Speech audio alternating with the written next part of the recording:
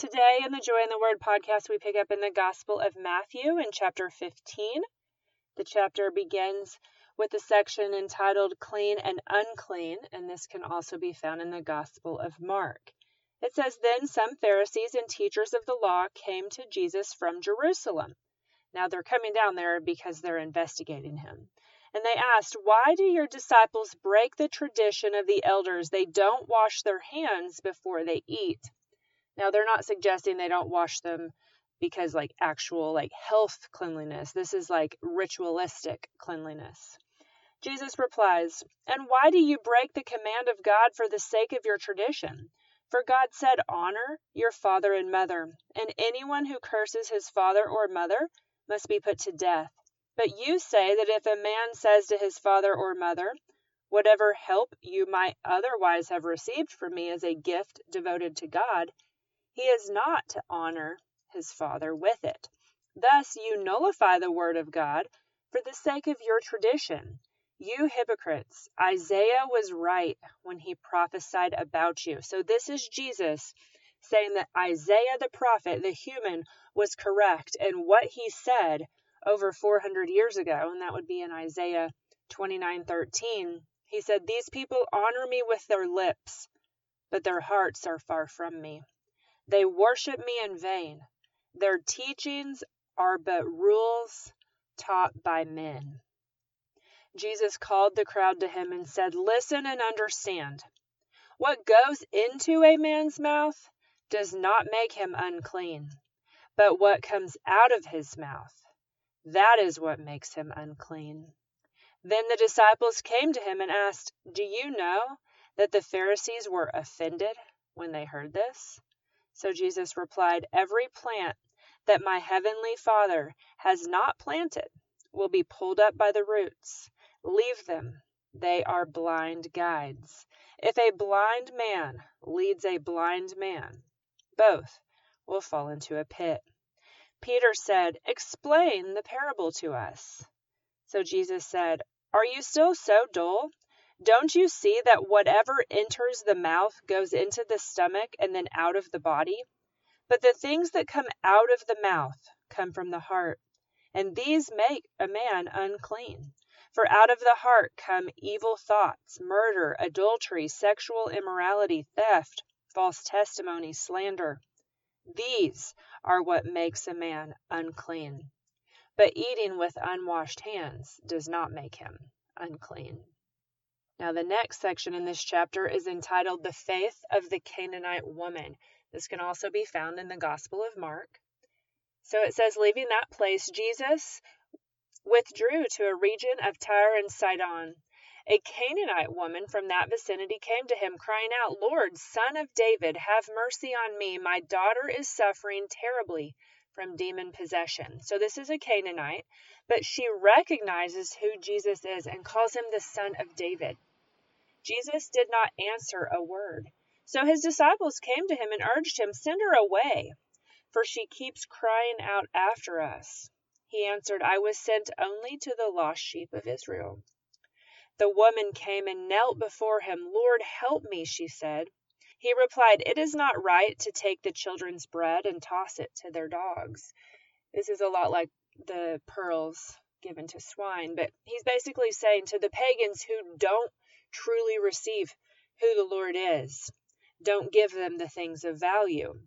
But she responds, Yes, Lord, but even the dogs eat the crumbs that fall from their master's table, meaning she's willing to take anything that Jesus would be willing to give her.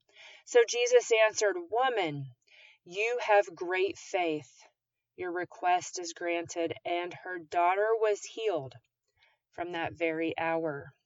Now, the next section is entitled Jesus Feeds the 4,000, and we just read in the last chapter in Matthew 14 about Jesus feeding the 5,000, and remember that there were 12 baskets left over of bread, and now in this case, he's going to feed the 4,000.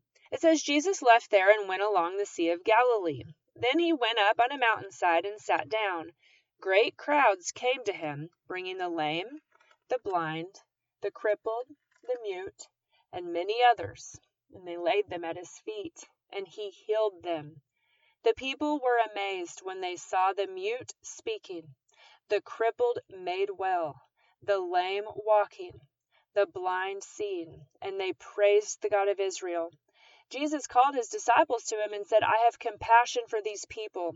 They have already been with me 3 days and have nothing to eat. I do not want to send them away hungry, or they may collapse on the way. His disciples answered, Where could we get enough bread in this remote place to feed such a crowd? How many loaves do you have? Jesus asked. 7, they replied, and a few small fish. He told the crowd to sit down on the ground. Then he took the 7 loaves and the fish, and when he had given thanks, he broke them and gave them to the disciples. They, in turn, gave them to the people.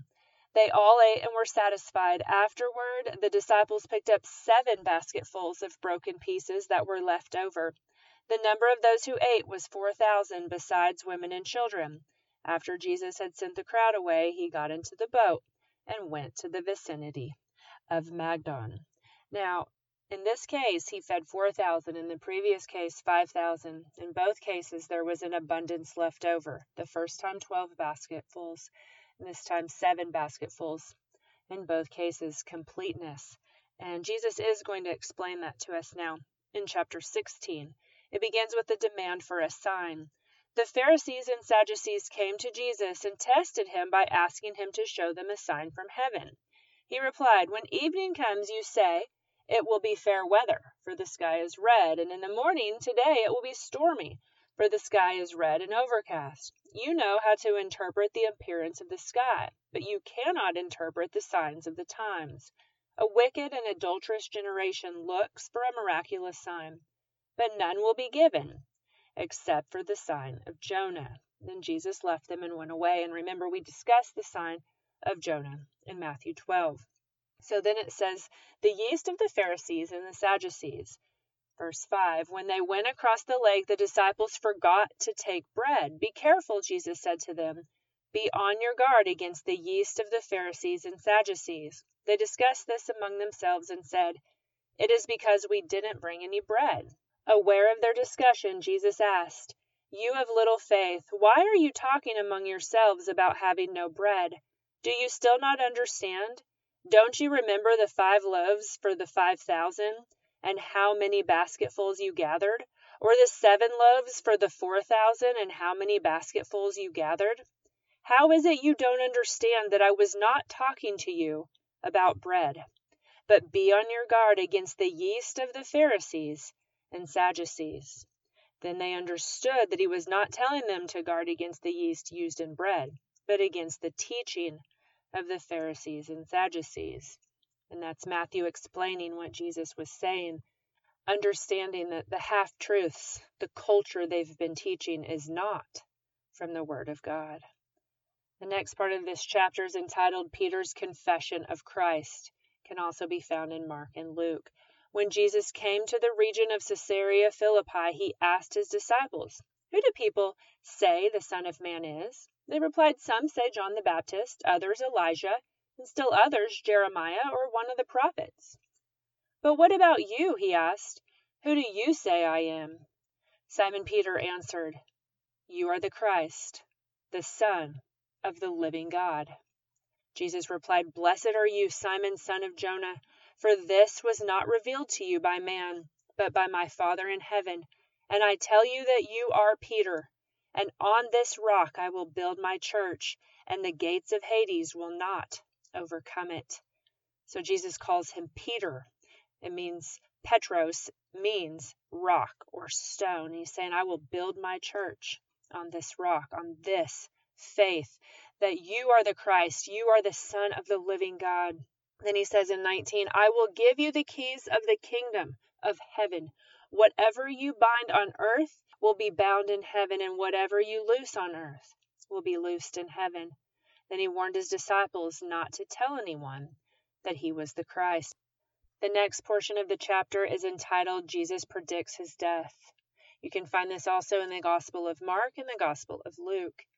From that time on, Jesus began to explain to his disciples that he must go to Jerusalem and suffer many things at the hands of the elders, chief priests, and teachers of the law, and that he must be killed and on the third day be raised to life. So Jesus is telling them what's going to happen. But Peter took him aside and began to rebuke him. Never, Lord. He said, this shall never happen to you. Because in the flesh, in the physical, Peter doesn't want this to happen to Jesus. He loves him. He cares for him. He doesn't want to see him endure this. But Jesus responds. He says to Peter, get behind me, Satan. You are a stumbling block to me. You do not have in mind the things of God, but the things of men. So on one hand, he says, Peter, rock. I'm going to build my church on the faith and the declaration of truth that you just said. But then he turns and says, get behind me, Satan, because you don't have your mind on the things of God, but the things of men. And so Peter understood then that this isn't about the things that we see. It's asking the Lord what it is that he sees. Jesus said to his disciples, if anyone would come after me, he must deny himself and take up his cross and follow me. For whoever wants to save his life will lose it. But whoever loses his life for me will find it. What good will it be for a man if he gains the whole world, yet forfeits his soul? Or what can a man give in exchange for his soul? For the Son of Man is going to come in his Father's glory and with his angels, and then he will reward each person according to what he has done. I tell you the truth, some who are standing here will not taste death before they see the Son of Man coming in his kingdom. And that was the end of chapter 16. We will pick up next time in the Gospel of Matthew in chapter 17.